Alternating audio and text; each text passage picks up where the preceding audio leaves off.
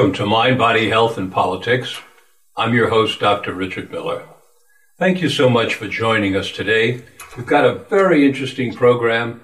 You're going to want to stay tuned. Today, we're going to be meeting with two people who are what is called transgender. Many of you have heard about transgender. Some of you know something about it. Some of you know very little about it. For some of you, it's something extremely exotic. For some of you, it's the neighbor next door.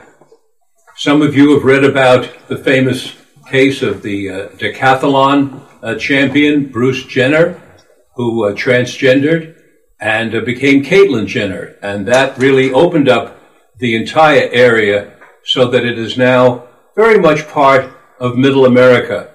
And it literally can be the person next door. Today, we have the very good fortune of having two transgender women with us, one right here in the studio, and here is Gwen. Hi. And one all the way from Chicago, and here is Erica. Hi, Erica. Hi. So by way of background, folks,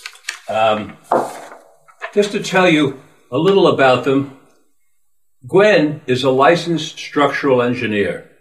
She mostly works on existing buildings and structures, troubleshooting problems, and designing repairs and retrofits. She is active on a number of state and national professional committees and has over 80 publications to her name. Gwen is a parent and has two wonderful daughters. She's 47 years old, and she, as I said earlier, is transgender. Gwen transitioned from male to female 4.5 years ago. Gwen's girlfriend, Erica, is also with us. Erica is in Chicago, and she's coming to us via Skype. Erica Johnson is a transgender woman and parent also of two wonderful young children currently in elementary school. She's been working as a senior software developer for nearly 15 years. She began her gender redefinition, it's called, in 2011, finally liberating her mind from a vicious cycle of hopeful desire and hopeless impossibility that had plagued her thoughts since the age of 4. We're going to be hearing a lot more of that during the interview, of course. Erica's children very much love their mom, and her connections with family and friends are stronger than ever now. Erica approached Gwen online about 3-4 years ago now, and they saw kindred spirits in their very similar circumstances, and thus they began an exciting and thoughtful long-distance relationships until now. So, welcome to Mind, Body, Health, and Politics, Gwen. Thank you. And Erica. Thank you. We want to talk first about your early years, because that's something on everybody's mind. What was it like? What was it like growing up with this feeling and what you had? What was it like for you? I grew up in rural Pennsylvania, and it was really difficult. I grew up in the 70s and 80s, and the word transgender hadn't even been invented at the time. There was no word for what I felt. As I went through middle school and high school, I realized fairly quickly that I was very different than everyone else around me. But I didn't have any words to describe it. I didn't really identify with the guys in high school. I felt like I identified with the girls, but I was also attracted to women, and it didn't make any sense to me. I mean, it just, I didn't know I didn't have any words to describe it. So I couldn't ask for help. I thought I was insane. You thought you were insane? Yes. Like there's something so drastically wrong with me that I must be crazy. I thought if anyone ever found out about what was in my head, that they'd lock me away for the rest of my life. And that started at what age? By middle school, I realized there was a difference, and by high school, I realized I was very different than everyone else around me. And what about you, Erica? What can you tell us about your early experiences when you first realized something was different, as Gwen said? I was quite young. I was about, I think, 4 years old when I first was able to verbalize to my parents what I was feeling, which was, I said, I think I'm a girl.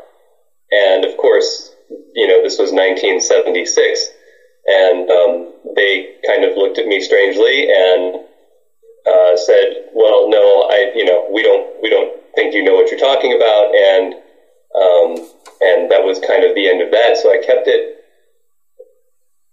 inside throughout my childhood and into high school and into college. But I knew from a very, very young age, and I tried to express myself. I tried to understand, what was going on, because, like Gwen said, there was no terminology for it that I was aware of. Anyway, I mean, I couldn't just go to the internet and start looking things up at that time. It was not there. So, I tried to. I tried to tell my parents several more times, and it caused a lot of conflict. And so I kept it inside mostly, and it was something that I thought about probably 95% of my waking life. Do you have sisters and brothers? I do. I have a sister. She's a year younger than me. And were you able to talk to your sister about it?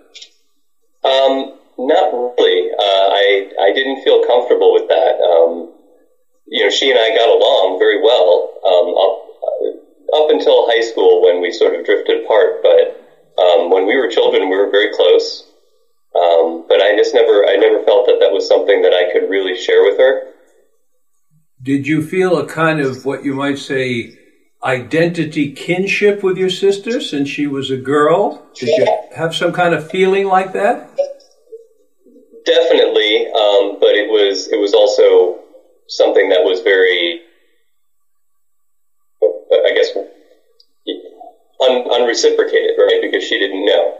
Yeah. So it was something that was more in my head than reality, I guess. But yeah. So essentially, you were alone with your feelings. You had no one to really share at a deep level with. Correct. And was that true for you as well? Shy and withdrawn. Excuse me. I'm sorry. I'm sorry. I was very shy and withdrawn. Yes. Yeah. And the same was true for you in terms of isolated with your... I'm an introvert to begin with, and this just concentrated it because I was afraid to tell anyone. I didn't tell anyone until after graduate school. So both of you are college educated. Let's just spend a couple of minutes talking about what your experiences were like. Why don't you go first, Gwen, in college? So I went to the University of Delaware for undergrad and then Cornell for graduate school. And I had friends, and I'm still friends with them today, a large number of people from Delaware. And I compartmentalized this part of me and tried to put it in a box and tried to keep that box as small as possible.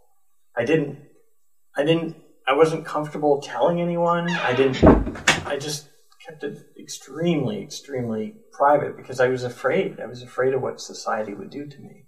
I was afraid it would destroy my life. And all the time, you're having these feelings that you can't share, as you said earlier, that there's something wrong or not right or crazy or weird or something that wasn't... A misalignment. A misalignment in some way. And did you date in college? Yes, but I wasn't... I didn't tell my girlfriends. My plan, if we can even call it that, was to never tell anyone. And if anyone ever found out, to kill myself. Because I didn't have any alternative as far as I knew. And yourself in college, Erica? I went to the University of Illinois in Urbana-Champaign, and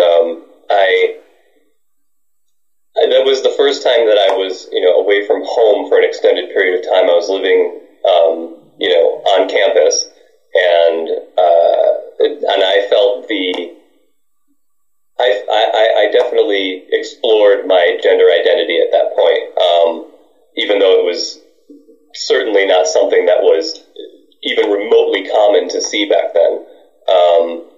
It was early 90s, and I would experiment with different clothing, makeup, things like that. I would go out and buy myself, things that I thought might make me feel good about who I was, right? And I wasn't terribly afraid to show it, although I did.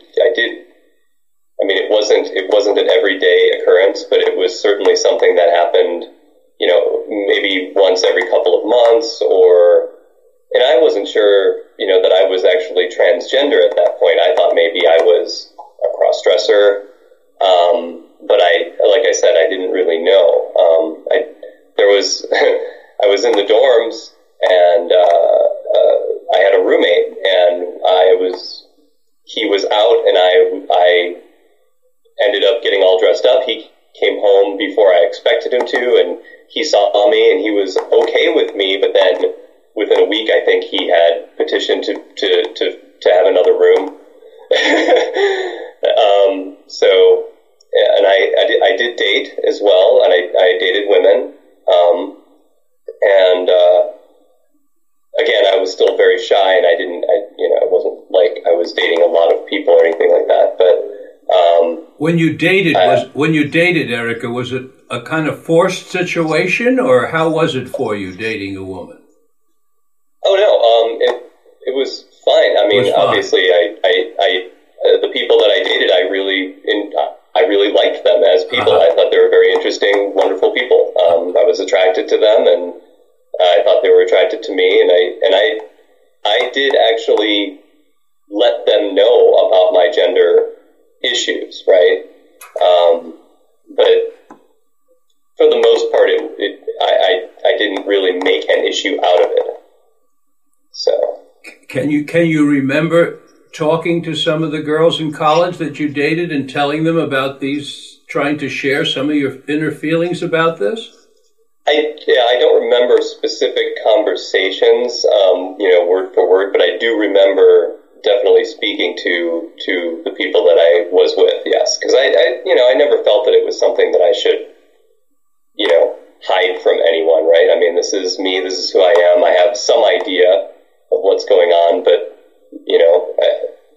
I like to talk things out with people that I'm close to, people that I trust. So most of us have a fair memory of our early sexual experiences. Can you remember early sexual experiences during this period? I was not very sexually active. I mean, I don't think I actually was intimate with another person until well into my 20s.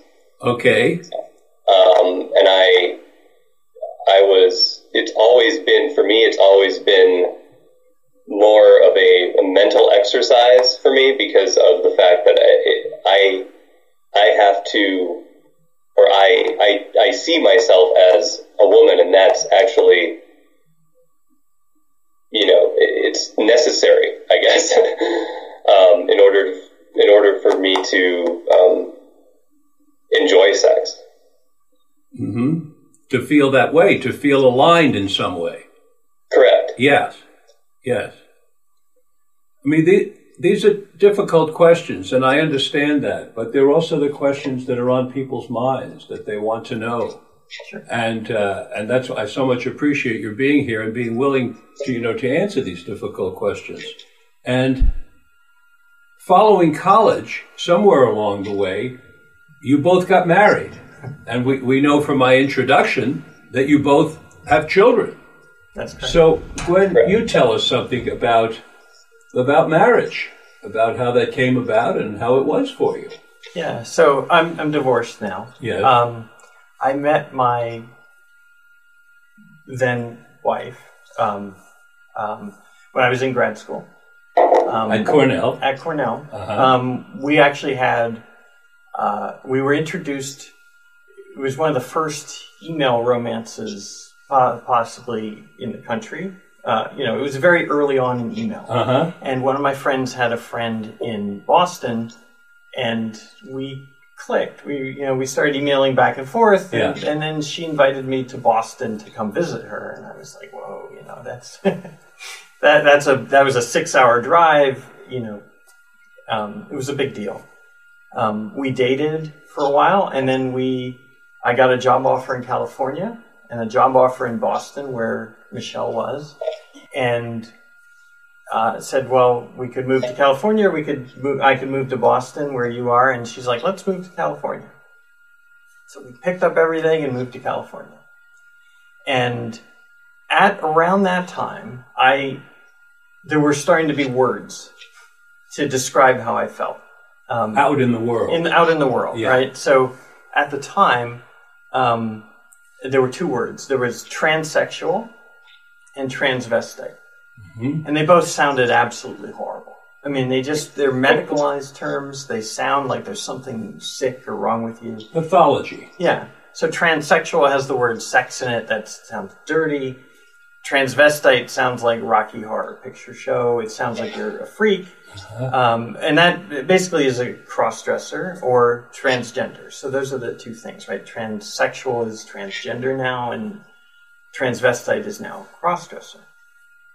And I never saw a psychologist until much later, but I did research. I was at Cornell. I had access to stuff, and I looked into these diagnoses, these medical diagnoses. Mm-hmm. And in order to be considered transsexual, what we now call really transgender, transsexual, there was sort of a checklist that psychologists would go through. And they might have 4 or 5 or 6 different little check marks that they do. And if you meet all of those, congratulations, you're transsexual.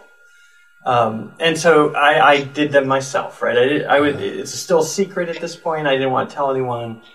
So I went through the checklist myself. So one of the ones was you had to be willing to move far away. Give up your name, give up your friends and family, and just move somewhere else and invent a life history. It sounds like the witness protection. Yeah, sort of, because psychologists at the time, it was not the most enlightened approach to trans people. It was a learning curve, right? I won't take it personally. It's okay. It's okay. So when I started my career,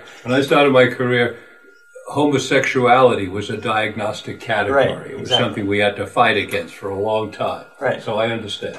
So, and that, it separates you from your friends and family, right? So you lose your support network. If you change your name and pretend to be someone else, not just your first name, but your last name, you sever your relationship to your education. That's a problem, right? Yeah. So that was sort of I don't want to do that. If you were married, you had to get divorced. Even if your spouse wanted to stay with you. Even if your spouse is like, you know what, I'm okay with this. I want to go with you through this transition. I want to stay with you. You had to divorce your spouse first. Even if, in the words of the wife of a transgender woman that I interviewed on this program, Catherine Rohr, even in the words of Linda, I fell in love with the person, not the genitals. Right. Yeah, you still had to divorce. You still had to divorce. Because they didn't want to create a gay marriage, right? Because, if a male person or someone who looks like male transitions to female and is married to a woman, it looks like 2 women together. It is 2 women together. It is. That's right. And that would create, suddenly there would be a gay marriage. And back then that was, a big no-no. So the psychologists didn't want to participate in condoning a gay marriage. Right. And back then, being gay was bad, too. Mm-hmm. I mean, that was the 80s and 90s. Oh, yes. They often made you transition first, start wearing the clothes and makeup, potentially, if you're transitioning male to female, and presenting that gender without hormones. They would make you transition first, and then if you proved that you were really transgender, you went 6 months or whatever, then, and you didn't get fired, because it's still legal in many states to get fired. Back then it was legal in all 50 states to fire someone if they transition. Then they might write you the prescription for hormones. So it was an obstacle course. Yes. In effect. Right. So what happened to you next? Well, I went through the checklist. So another one was you had to be attractive as a member of the opposite gender. And if they didn't find you attractive, they potentially wouldn't write you a prescription for hormones.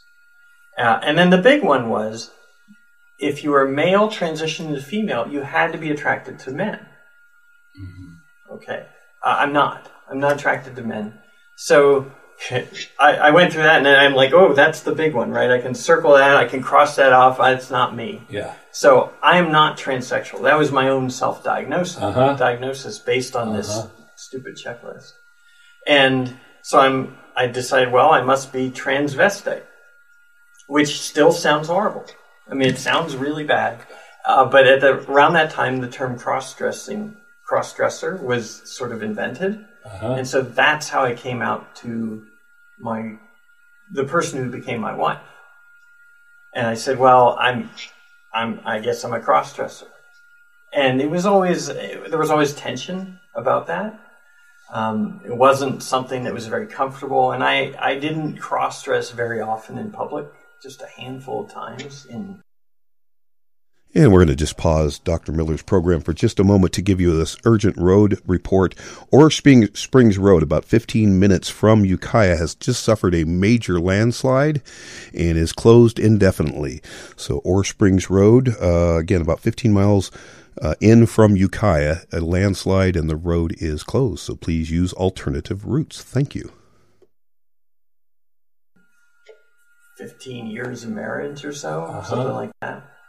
So in terms of your relationship with your wife, since you're attracted to women, the attraction was there. Yes. It's just that the attraction was coming from a place in you that wasn't a masculine place, but was coming from a place inside of you that was a feminine place. Yes, that's right. How did that work out with her? Like I said, it was always a tension in the marriage. Yeah, I mean, she was tolerant, but tolerance doesn't win the war in marriage, right? It didn't, long term it didn't work, right? And so in 2011, she told me that things weren't working out. And she basically said, look, either you get therapy, we get couples therapy, or we're just going to divorce right now. Okay, let's stop that story right there. We know where we're at, right? It's 2011. Right. Your wife just told you either go to a shrink or it's over. Right. We're going to turn to you, Erica, and tell us, post-college, bring us forward in regard to your getting married and so on. Understood. After college, I was living in the city of Chicago. I had roommates and guys, and I was very open with them, and I experimented at the time in terms of my gender expression. And so I would dress up. I had, I wasn't hiding it. I didn't do it all the time. I had a job. I worked nights at a factory an hour away from Chicago, and I did that for about 5 years. And but during that time, on my personal time, I definitely spent a lot of time playing with my gender expression and things like that. And then I actually met my ex in 1999.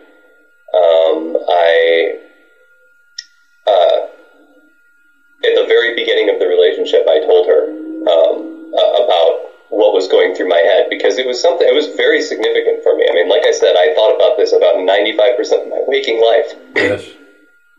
And so I told her, right up front, because at this point I had, there was access to the internet, right? And there was some information about transgender individuals, out there to research at this point. And so, a recurring thing that I saw, a recurring theme that I saw was that, it was like a surprise coming out sort of a thing, like, you see on Jerry Springer or something like that. Like, guess what? I'm really a woman, 5 years into the relationship or something like that. And I always thought that was really, kind of a poor way of doing things. I prefer honesty whenever possible. So I explained to my ex before we ever started dating what was going on with me in my head with my gender identity and gender expression and all of that. And she didn't really like it, but she decided to stay with me. And that progressed into, a long-term dating. And then eventually we, bought a house together, got married. And throughout this entire time, she was very much aware of my gender issues, and we talked about it a lot. We argued about it a lot. But I never hid anything from her. She was pretty clear that she didn't like it. And she often would deride me or make fun of me or that kind of, just in big ways and small ways, I guess. If I ever dressed up around her, she was like, I don't want to be a part of that. But it was something that I actually regularly did because when I went out to see my friends and things like that, I wanted to be me. And I still hadn't fully accepted that was all of me yet. But I knew that it was definitely a big part of me. Now, somewhere along the line, you had 2 children with her. Correct? Yeah. So we figured out, some things about our attraction with one another and our personal sexual hang-ups and things like that. And we, eventually, we said, yeah, you know what, we've both been thinking about having children, and we started talking about it more, and we decided to do that. And it was my daughter was born in 2008, at the end of 2008, and then we had it was interesting because during the period of her, like when she was very young, like between the ages of when she was born and 2 years old, she my focus was on her, on my daughter, right, and on trying to build a home and build a life, build a family, and that kind of like pushed my gender issues to the background for a period of time, but then they resurfaced with a vengeance in 2010, and I just at the end of 2010 I was close to losing my mind because I just it was something so wrong. I was so conflicted. I felt like I was going to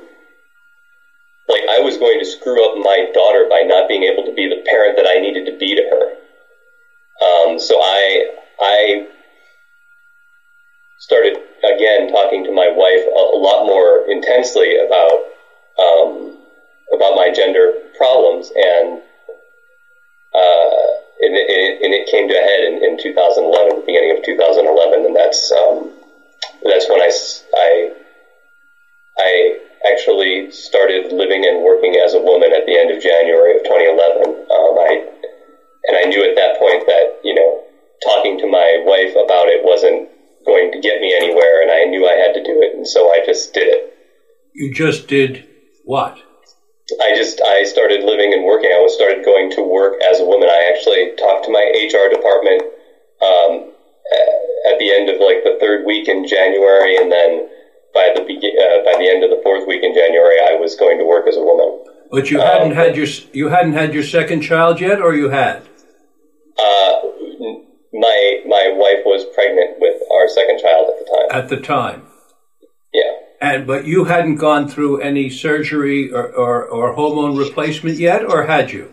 Correct. I So you were just beginning in that, about 2011. That was yet to come.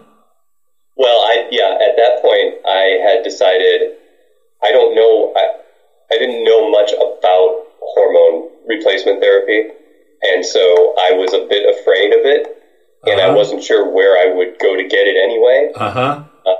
And I figured, well, and maybe my thought was colored by, the old process that Gwen mentioned, which was, you have to have this real life test first, right?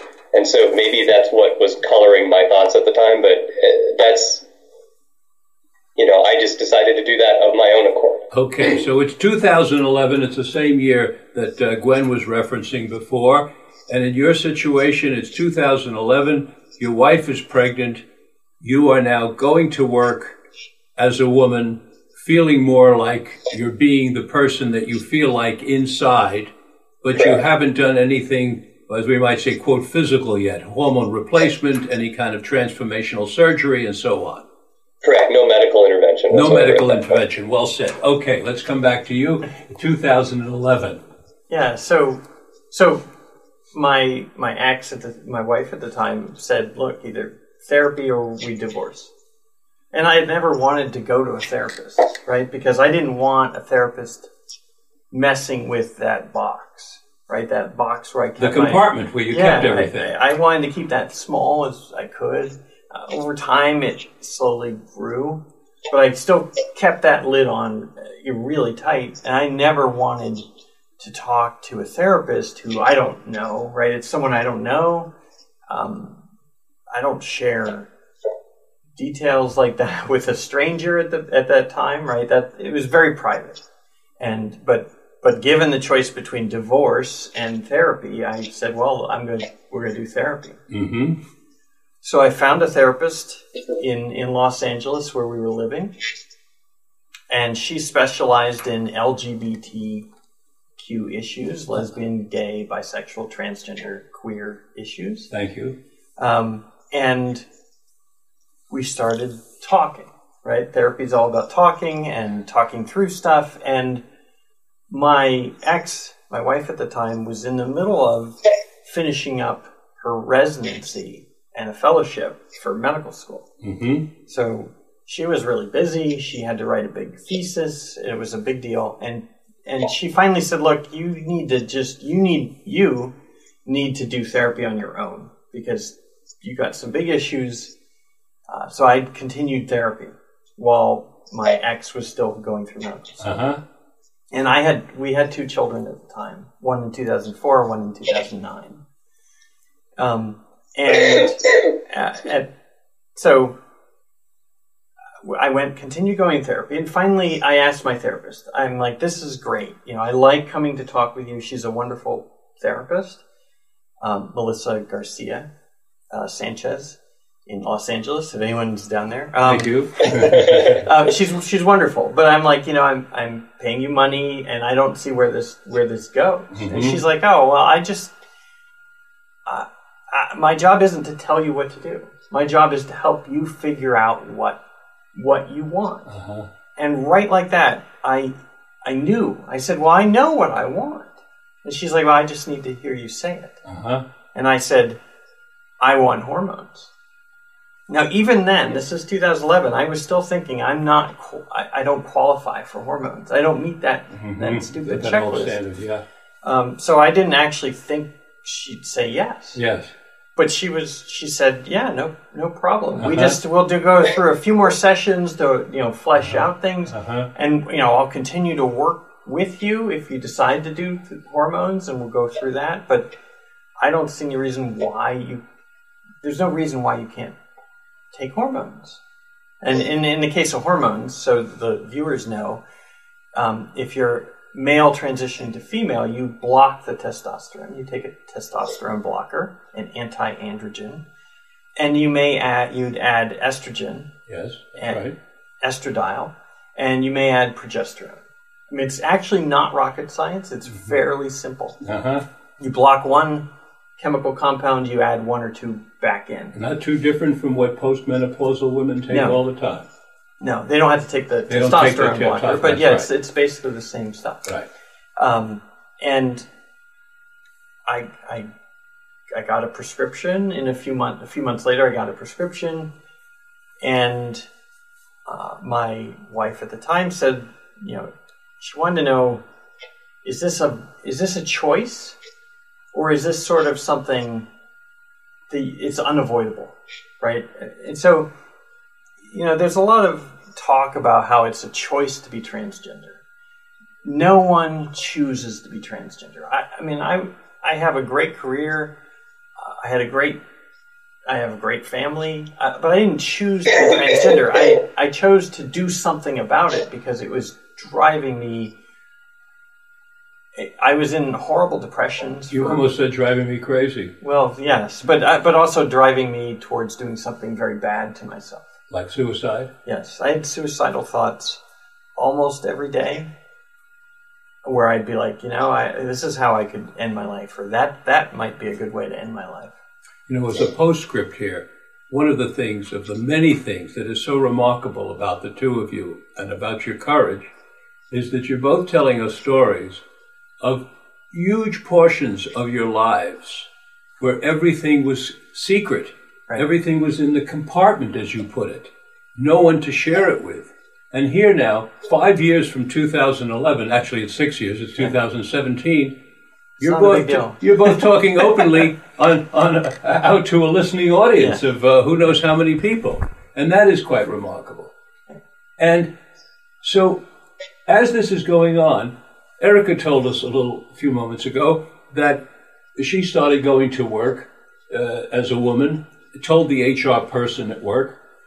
What about yourself in terms of your outward appearance and what's going through as you're taking the hormones and right. in your professional life? I mean, you're a professional person. You have 80 publications. You're a prominent member of your field. Yeah. Well, from my perspective, okay. 80 publications from my book is quite significant. Sure, I'm fairly well known in my field, but I'm sure. So, fall of 2011, I started taking hormones, and it felt so amazing.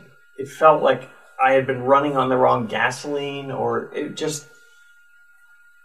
I felt so much better. And my body started to change a little bit. I lost some body hair, my face rounded out.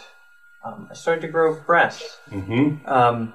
And after a few months, some people can do that and sort of divvy up their private life and their work life and draw a line and be one gender in one life and one gender in the other. And that just wasn't going to work for me. My two mixed too much, right? Mm-hmm. So I decided I had to come out to my company and tell them I'm going to have to transition. So I went to our corporate headquarters in Illinois, near Chicago, and I lined up 11 people who are high in the company, and in one day I came out to 11 people, one after the next, after the next, after the next. It was like a 12-hour day where I just went from one appointment to the next, to the next, to the next. And I told them, this is what I'm going through. I had been with the company since 94, so 17 years. And every single one of them said, we value you and we support you in this. Oh, gosh. Which was just unbelievable. And 20 years prior, I think that was unthinkable. But the world has changed for the better in many areas of the country, and they accepted me. And so I worked with HR. Since I'm licensed, I'm a licensed structural engineer, I had to change my name and my license and how people referred to me at work, all very coordinated. So I had to line up my court date. That's not something you could just do. You had to set a court date. And back then you had to go and you had to convince the judge that they should grant you your name change. And then I had to immediately change my license name and my driver's license and everything else, right? It's a big mess. And I had to come out to the office. My office has about 40 people in it in the Bay Area. So we had a big pizza lunch. And I came out to them over the course of an hour and a half, right? I mean, I basically sat down with them. I said, this is what's going on in my life. Here's what I've been struggling with. We had pizza. I got a bunch of hugs. And that was on a Thursday. And Friday I came in. They had already changed my name on my telephone and my mailbox. Oh, my gosh. And the following Monday, I came in as Gwen, and it was great. Was that one of the biggest reliefs in your entire life? It was, absolutely. Incredible. Yeah. Incredible. For those of you tuning in, we're here at Mind, Body, Health, and Politics. I'm your host, Dr. Richard Miller. We're here with Gwen right here in the studio, and with Erica, who's coming to us from Chicago.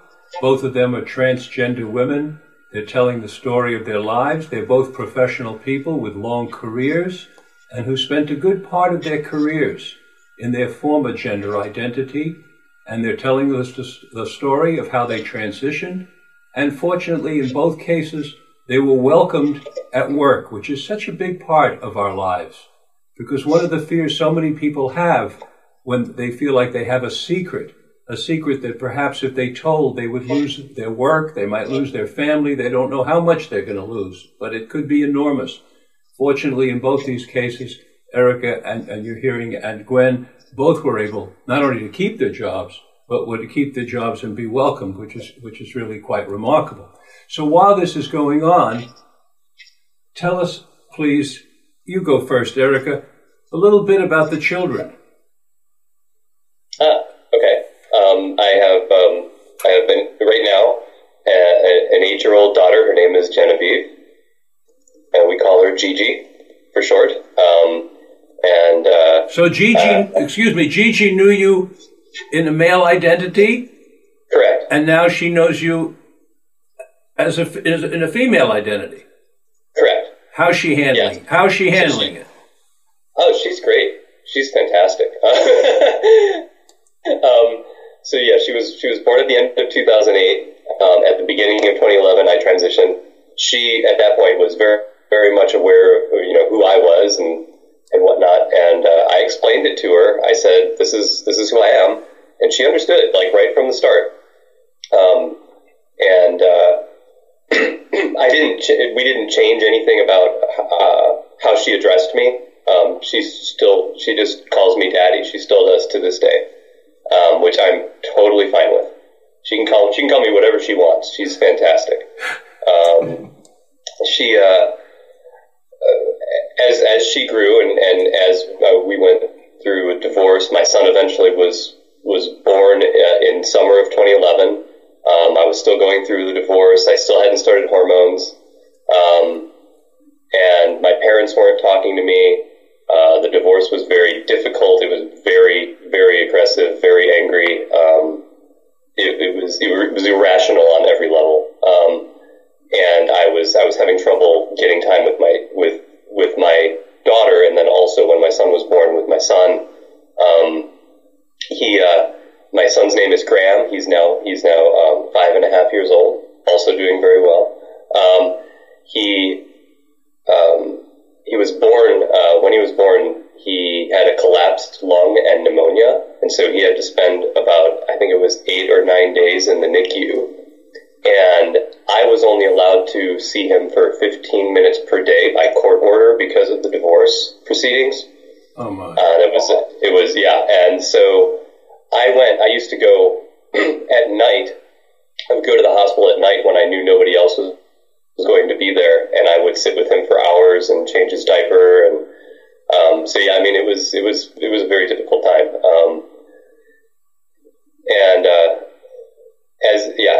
As the divorce progressed and as my children grew up, my daughter actually stepped up and would defend me to my wife, and my wife would call me by my old name. She would use my old pronouns. Her members of her family would do the same thing, and my daughter would actually step up at 3 years old, and she would say, "Look, you mean her, you mean she." Oh my gosh. And she would correct them when they were referring to me incorrectly. And she's just amazing. And you want to tell us something about your relationship with your children, please. Yeah, so my daughter was, I think, 9 when I transitioned, 8 or 9, and my younger daughter was 2.5 or 3 or something like that. Yeah, about 3. And so Iona, my younger daughter, she barely remembers me as my old self. She mostly remembers me, as Gwen. Mm-hmm. My older daughter, Arden, she definitely remembers the old me. I mean, we have pictures. I'm not afraid of my old pictures or anything. It's just, it's something that I was and now I'm not. Yeah. She's fine with it. And she's told her friend, everyone in our community kind of knows, right? I'm the trans woman in the community. Everyone knows my name. I may not know their name because everyone knows who Gwen is. It's not a huge community. And, Arden, my older daughter, had to kind of explain to her friends, because their friends were old enough to see and understand the transition, but a lot of them didn't know what transgender was in 2012, 2013. So Arden would try to, and I'd feel so horrible for her. I mean, she'd try to explain to her friends, and she'd say, well, this is, there's no word for me, right? I'm not really her mother. And I have trouble with father and being called daddy out in public because it draws attention to me, and I don't like that. So she would try to explain to her friends, and she'd say, well, this is Dee Dee. And we chose Dee Dee because it sounds like a female name. I mean, my name's Gwen, but her nickname for me is Dee Dee. Daddy, Dee Dee. We thought about Maddie, mommy, daddy, Maddie. But there really isn't a good word, right? So, she introduced me as Dee Dee, but her friends are like, well, is that your aunt? Is that... one of them said, is that your grandmother? And that was not okay. Is that your babysitter? I mean, they go through that. Sure. And Iona would do a stone cold blank. Like, Iona would just say, no, that's not my aunt. No, that's not my grandmother. No, that's not my babysitter. And just leave them hanging. Arden would try to explain, and she'd say, oh, that's my Dee Dee. She used to be my daddy, now she's my Dee Dee. But I could see the blank looks in her friends' faces. And eventually they figured it out. It wasn't a big deal. But I felt bad because our society doesn't necessarily have those words yet. It's not in... Yeah. Now, are your folks alive? Yes, they are. And what's going on as this is happening? What's going on with your folks? So back in 2011 and 2012, my body was changing. Right. And my parents were going to come out and visit. And I said, this could be really bad, right? I mean, they're going to know. I mean, I look different. Yeah. I mean, I hadn't done my hair and stuff, but I looked different. So I had to tell them. And I wanted to not surprise them at the door, open the door and go, hi. Guess what? Yeah. So after a few months of hormones, I went back to Pennsylvania to talk to them and tell them. And I started talking about transgender and how I'm transgender. And my dad is nodding. Now, my dad's 70, at this time, he's 73, maybe 74. Back then. So, yeah. So my dad's nodding. Yeah. And I'm like, yeah, my dad understands, right? And I say, I see you nodding. Do you know what transgender means? And he said, no. He was trying to be supportive, but he didn't know what transgender was. So I had to do what we call Transgender 101. I have to, teach my parents what it means to be transgender. And I didn't have all the answers. I didn't know how I was going to transition. I didn't know how it would work with work. But I said, I picked out a name. It's going to be Gwyneth, Gwen for short. And within 3 months, they were calling me Gwen. Oh, my God. Which was just amazing. They came out and visited me 3 months later, and they were calling me Gwen. And when I transitioned completely, another 6 months later, they've been behind me, the minute I told them. I think the clue was when your dad was nodding, even though he didn't know what he was nodding about, he was letting you know that you had his support. Right. And that's what they told me. They said, if it doesn't work out with work, we've got your back. Oh my gosh, that's terrific. Yes. I didn't know how they'd take it. They had no idea. Yeah. Because I kept it in that box. Uh-huh. They didn't know. I mean, I hit them out of the blue with this. Small town in Pennsylvania? Hershey. Oh, yes, of course. Yeah. Uh-huh. So rural Pennsylvania. Yes. And it's not something that's ever talked about in Hershey, at least at the time. Mm-hmm. And anyway, they've been wonderful, and they've been incredibly supportive, and that's not very common.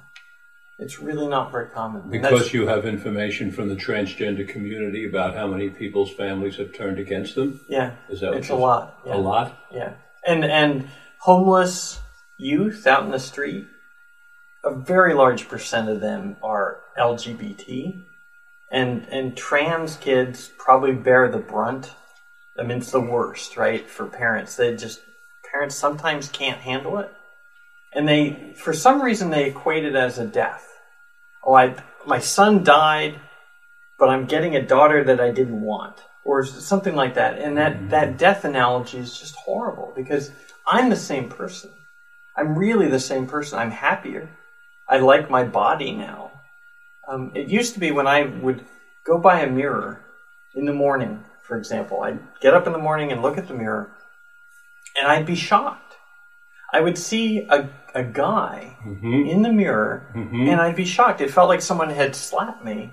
I was so shocked that there was a guy in the mirror. I expected to see a woman. And then I would realize, you know what, I'm probably going to die this way. I'm going to die the wrong gender, and it felt like a gut punch. That really is a response. Your response to the mirror was really a response to the question before about whether this is a choice or whether this is unavoidable. Right. Yeah. And it's I didn't choose this. I chose to do something about it because I was struggling with depression. I mean, you can't live your life thinking about suicide all the time, and that's what I was doing. The suicide rate, as we've talked about, amongst teenagers who are transgender is something about 40%. Well, it's not suicide rate; it's attempted suicide. Attempted suicide rate, and then I'm sure there are many trans kids who commit suicide who we don't even know about because they might be like me. They keep it in a box and they don't tell anyone. They just do something horrible. But yeah, over 40% of trans people attempt suicide, and it's not because they're mentally ill. I mean, I hold down and Erica holds down a great job. I'm a professional. I'm a structural engineer, and there's nothing wrong with my brain. There's something wrong with my body, and we can fix that. Yes. Whether it's hormones or surgery or whatever. I mean, how I present. I am so much happier as Gwen than I ever was presenting male. Yeah, I call it the transporter, this thing that carries us around. Yes. And the I in there was fine, but the transporter didn't fit. Right. That's exactly. What yeah. Right? Exactly. What Sean O'Leary calls it the spacesuit. I call it the transporter.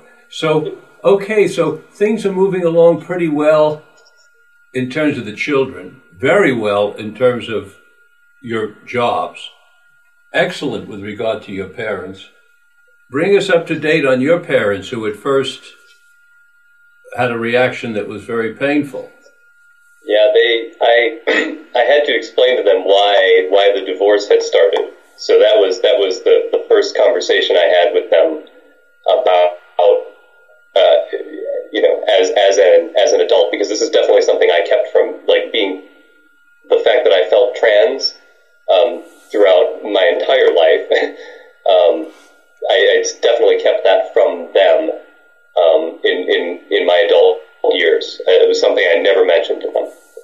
And they knew from when I was in high school and college and even before that, that I had some conversations with them about it, and it never ended well. So at that point, I didn't bring it up again. So I was open with other people in my life. I just was not open with my parents about it. And I dreaded talking to them about it. And so yeah,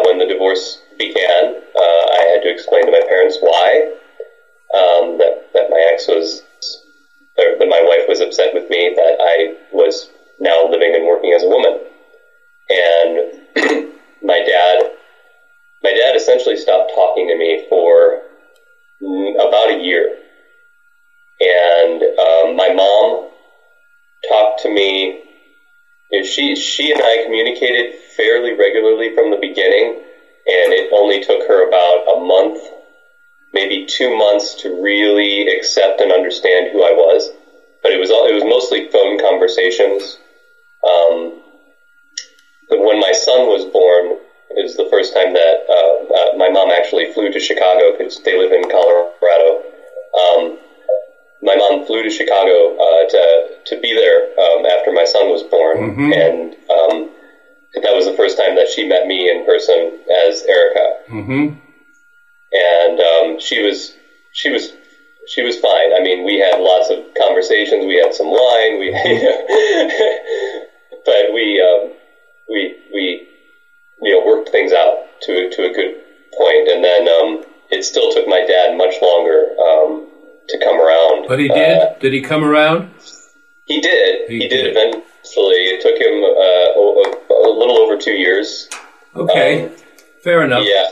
I got to cut you off here because we're running out of time, and I've got to give you both at least 90 seconds each to say something about the surgery, because everybody wants to know about the surgery, because surgery is scary to everybody, right? Every kind of surgery is scary. So just something about the surgery, the surgery, anticipation, whatever you want to say for us. Okay, so I do want to start off by saying if you know someone, if your audience knows someone who's trans, it's generally considered, no offense, fairly rude to ask them about surgery. I don't mind. I mean, I'm on your show, right? And I'm kind of an open book. I don't mind anymore. But if you ask a trans person who maybe you just met, if you start asking them about surgery, they're going to shut you down pretty quickly, because you wouldn't ask just a random person on the street what surgeries that they had and stuff like that. So with that being said, I had surgery. Surgery. Not all trans people have surgery. That's important for listeners to know. Yeah. I've had 2 surgeries. I had one where my hairline was fixed because I had tremendously receding hairline. And then I had what we call bottom surgery, or gender confirmation surgery. And for me, that was a minor part of my transition. I mean, I had transitioned already. You can't have surgery until a year after you transition. Bottom surgery. You can't have it. You have to transition first. The theory is they don't want to make a mistake, and do it to someone who doesn't want it. So you're supposed to live, in my case as a woman, for a year before you're allowed to have it. Right. That's pretty common. Yes. So to me, I had already transitioned. The surgery was done for other reasons. Political reasons. I mean, I need to use a restroom or a bathroom, like a locker room with my kids, and if I have stereotypically male genitalia, that could create issues in a locker room, and I didn't want to wind up on the newspaper or anything like that. So otherwise you might not have done it.